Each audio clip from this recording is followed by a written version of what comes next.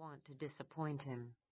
She wanted to be the first person in the world to cure a neurodegenerative disorder using gene replacement therapy. Pocketing her keys, she went over to the aluminum sink and started to wash up, then thought she heard a scratching sound. She turned the water off and stood listening for a moment. All she could hear was the radio in the distance. Shrugging it off, she grabbed a paper towel and wiped her hands. Taped to the wall above the sink was a list of screw-ups that had occurred in the lab so far this year, and Daisy was relieved to see that her name wasn't on it. Fiona had dropped the agarose gel. Archie had forgotten to switch on the hot lid for the PCR cycler. Carlson had tried to filter water through the hydrophobic filters. Talk about humiliating. To the sides of the screw-up sheet were colorful signs that served as unnecessary reminders. Humane is the way we treat our valuable guests, and mice save lives. Of course, Daisy treated her mice humanely. She loved her mice, and gave them the kind of overweening attention that had made her the butt of Carlson's jokes.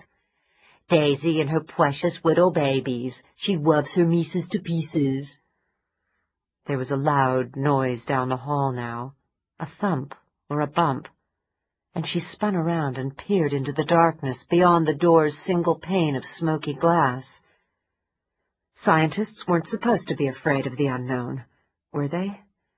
She stood poised on the brink of panic, goosebumps breaking out on her arms. Daisy, Daisy, give me your answer, do. Her body began to relax. Truett? I'm half crazy. She ventured out into the hallway where she could hear Professor Marlon Truett's mellifluous voice echoing throughout the corridor. She stepped into the X-ray room and turned off the radio, then checked the tissue culture room. Truett?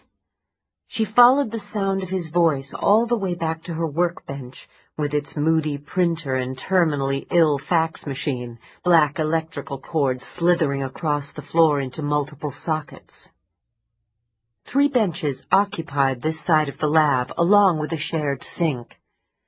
Daisy's workstation was wedged in between a large insulated window overlooking the parking lot and a broken autoclave. Truett stood in his rumpled gray suit and colorless tie in front of the autoclave, trying to lift it off its rusty platform. He was obviously drunk, just back from a scientific conference in New Mexico, and her heart fluttered delicately at the sight of him. "What do you think you're doing?" she asked in a gently chiding tone. "Oh, there you are." He dropped the autoclave back on its base and spun around with the grace of an aging Baryshnikov. "Why do we keep all this broken equipment around, Daisy? Seriously, what's the point?" She listened with a vexed expression. Truett and his moods. There was a low hum in the air that never went away, and the night pressed black and starless against the window panes. From her second-story window she could see down into the Boston cityscape below, where the street lamps cast icy streaks of light across the patchwork asphalt. Earlier in the day she'd discovered the stitch-like footprints of a mouse in a frail arc of snow on her windowsill. Field mice were distant kin to the genetically pure mice they bred inside the lab. "So, how was the conference?" she asked him. "Oh, terrific. Have you ever spent 72 hours with a bunch of mental midgets?" He waved his hand in disgust.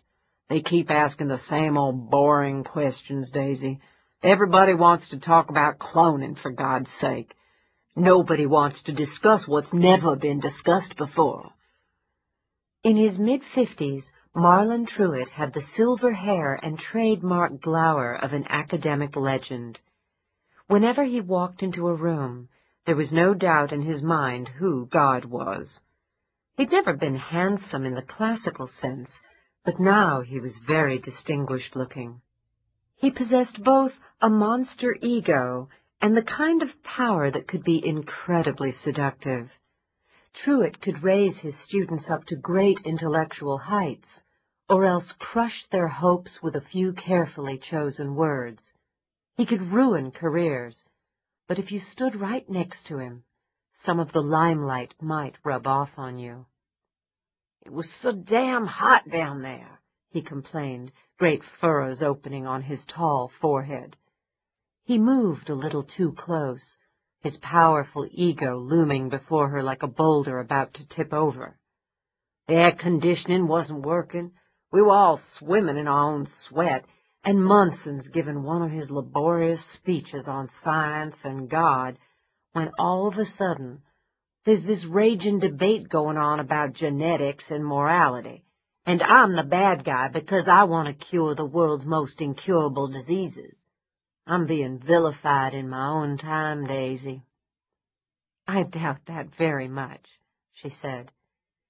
He snatched her hand and focused sharply on her face.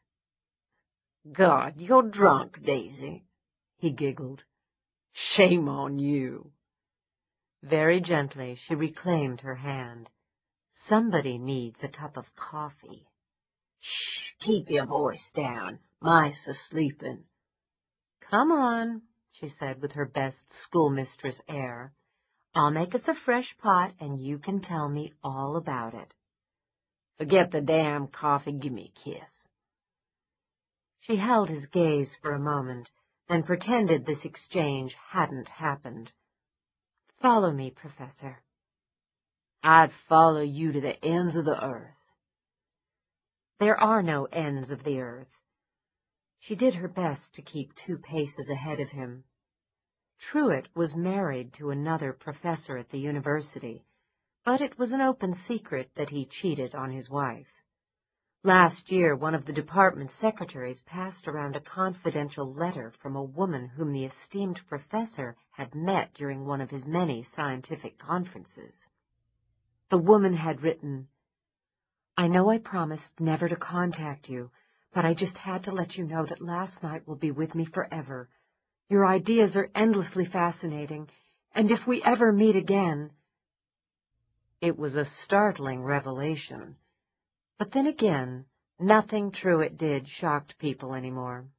He had the attitude of an adolescent boy, the body of an aging college athlete, an intimidating intellect, and a southern drawl so deceptively down home his competitors had a tendency to underestimate him. The odd thing was, Daisy couldn't hate him for his infidelity. She understood that this was no ordinary mortal. Truett was bigger than life, and could get away with these things. She wondered if his wife felt the same way. Now he followed her obediently into the lunchroom, where she switched on the fluorescent lights. Recoiling in mock horror, he said, "Oh, God, let's get out of here before I lose the will to live." The harsh light illuminated every dingy corner, every aging appliance. "Take a seat," she said. He swayed in the doorway. "Some drunk I am." "Should I call your wife?" He winced. "No, don't do that." "I'll make us a fresh pot." "Don't do that either." She walked over to the calcified coffee machine and dug around in the cupboards for the filters while he took a cautious step inside. "Daisy," she looked up, "I'm afraid I've got bad news." He sounded serious. "We have to abandon the Dahlberg trials." "What?" She dropped the filters on the floor. "Turns out a private company already owns the patent." Stupefied, she bent to pick up the filters. "What's happened to the scientific community?" he said with a dramatic groan. "We used to be so generous with our research. We used to share our findings, Daisy, but not anymore. I remember the days when science was a calling, an actual calling. Now you can't ask for startup funds without consulting the patent lawyers first." We still have Steyr, Zellers, and Rostislav, don't we? He nodded.